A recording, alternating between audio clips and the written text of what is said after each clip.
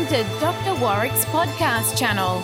Warwick is a practicing cardiologist and author with a passion for improving care by helping patients understand their heart health through education. Warwick believes educated patients get the best health care. Discover and understand the latest approaches and technology in heart care and how this might apply to you or someone you love.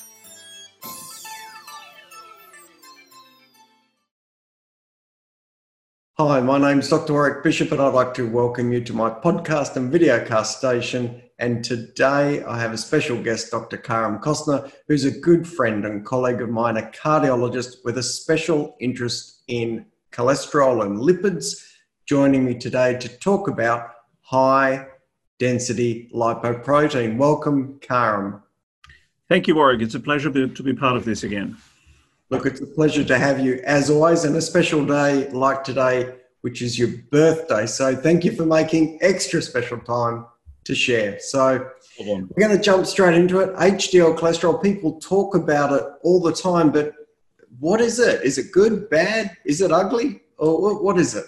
Look, HDL is often referred to as the good cholesterol because what HDL, which is a lipoprotein like LDL, basically does is transport cholesterol back to the liver where it's excreted into the bile and then into the feces. And we often refer to it as the good cholesterol because the higher your HDL, generally the more protected you are from coronary disease. So it's a negative risk factor, as we call it.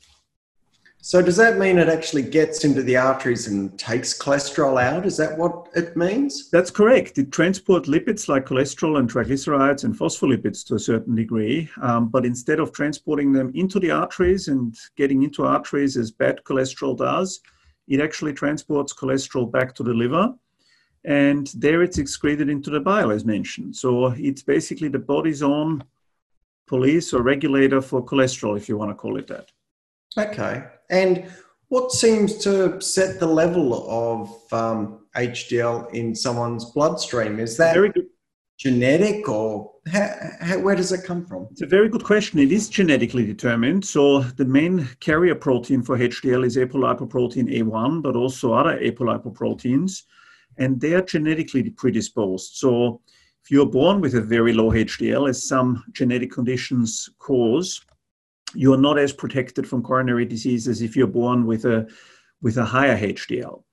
The thing that makes it more complicated with HDL is LDL is always bad. We've touched on that in your podcasts, and the higher the LDL, the higher the risk usually. But with HDL, it's a bit more complicated because not every HDL is as effective in reverse cholesterol transport, which is the transport of cholesterol back to the liver. So there is very small HDL particles sometimes that are very effective in this reverse cholesterol transport. And there's very large HDL particles that are sometimes not as effective. So with HDL, it's a bit more complicated than LDL. So just for the people who are listening, a quick reminder of a lipoprotein is simply a structure, if you like, a vehicle or a sphere that carries cholesterol around inside it, and the size of that sphere determines how dense it is. The bigger the sphere, the less dense it is. The smaller the sphere, the greater the density. And if people could imagine a sort of a sphere which is knobbly, a bit like a Ferrero Rocher, which is a lipoprotein, and in the center of that, it's carrying around a cholesterol mass that can be given up or absorbed from the bloodstream or the body. Is that correct? That's correct. That's a good comparison. And that's how these were named originally, after their density on ultracentrifugation, without boring our audience now. So one of the things, sorry to jump in there, Karen, one of the things that was interesting for me that you said is you think about and flag the issue of thinking about HDL cholesterol in terms of particle size. But my experience is people talk about particle size with LDL, or the so-called bad cholesterol, much more. So we're talking, there's the same variance in particle size for HDL, is there? The same variance in particle size, and HDL of different composition, sometimes independent of the cholesterol content, is more or less effective in this reverse cholesterol transport than other HDL particles. But generally speaking, HDL is a negative risk factor, and the higher your HDL, usually the more protected from cardiovascular disease you are. which is why clinicians often talk about the total cholesterol HDL ratio as a risk marker. Yes, of course, we use that. We've used that ratio for many years, really. Correct.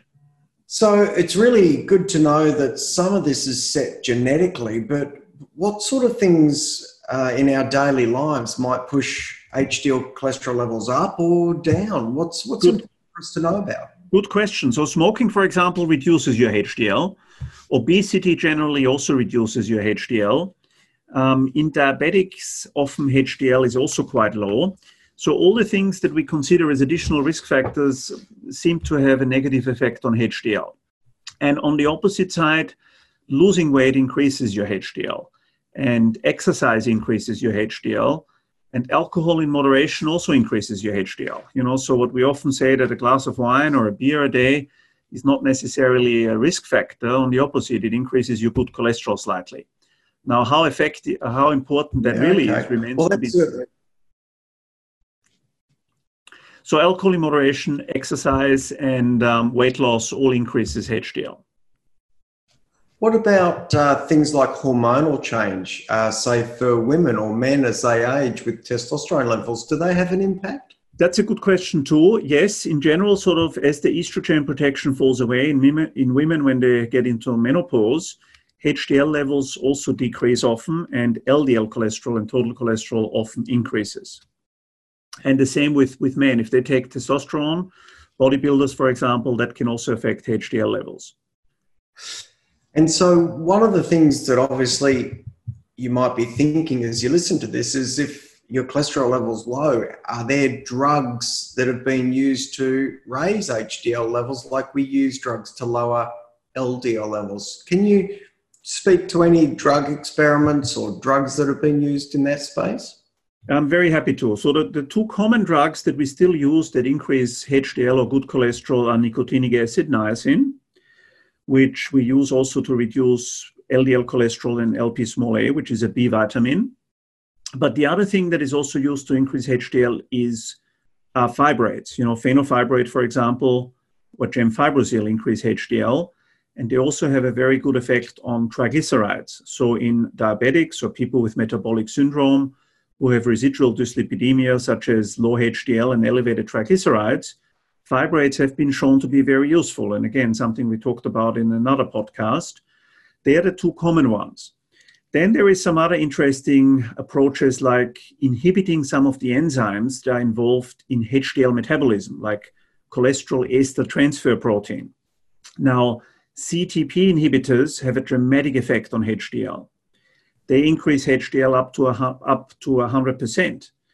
But this, unfortunately, has not shown to significantly reduce cardiovascular events, which is why the pharmaceutical companies that have developed these CETP inhibitors have not pursued this, and these CETP inhibitors are not available in clinical practice around the world.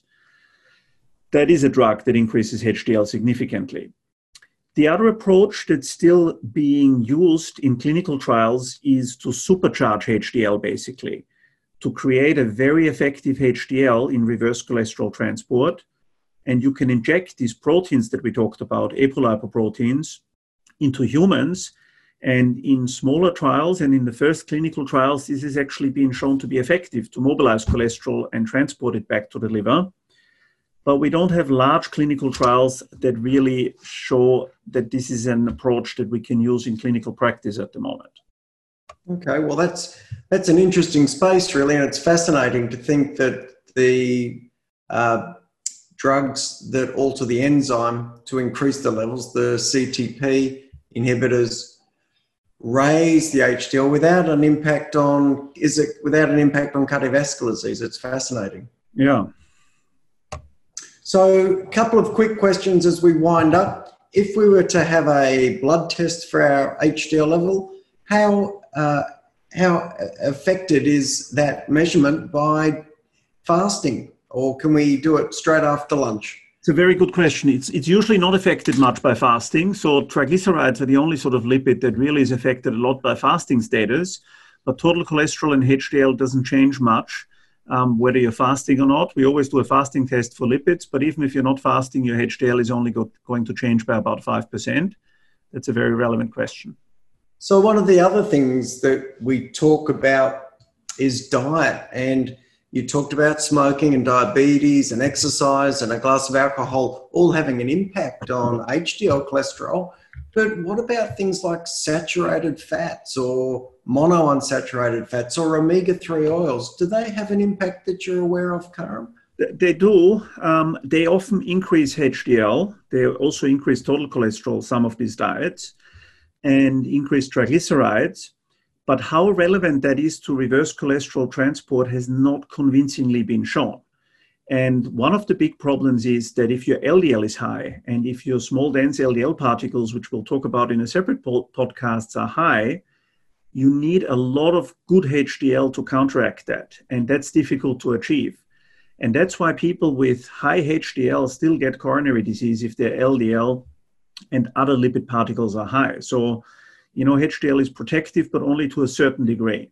And diets that increase HDL but also increase LDL and total cholesterol probably increase your cardiovascular risk overall. Okay. Well, look, this has been a fantastic journey through HDL cholesterol. Absolutely fascinating. Great stuff sharing the information about the CETP inhibitors and some of those simple things like exercise, not smoking, perhaps a glass of wine. And in fact, I'll try and raise my own HDL cholesterol later on tonight with dinner with a glass of something nice. I'm going to wrap up there. Was there any final comments you wanted to make about HDL? Not really. We've discussed the important things. The final thing is really that there is something that we call good cholesterol, which is HDL, and in small amounts, cholesterol is obviously needed in the body. But it is a negative risk marker, and we use it in risk calculators to tell us sort of a bit more about risk in our patients. And as we said, lifestyle changes do influence HDL in the right direction. With drugs, we're not really there. They are really my final comments. Thank you. Well, Karam, thank you so much for joining us. I learned something again, as I always do, speaking with you. For those who are listening, I hope you found it informative and beneficial. Please, if you've got any questions or queries, drop us a note at info@drwarwickbishop.online. Otherwise, thank you for paying attention and staying tuned, and look forward to you joining us next time. Take care and bye for now. And please don't die from a heart attack. You have been listening to another podcast from Dr. Warwick. Visit his website at drwarwickbishop.com for the latest news on heart disease. If you love this podcast, feel free to leave us a review.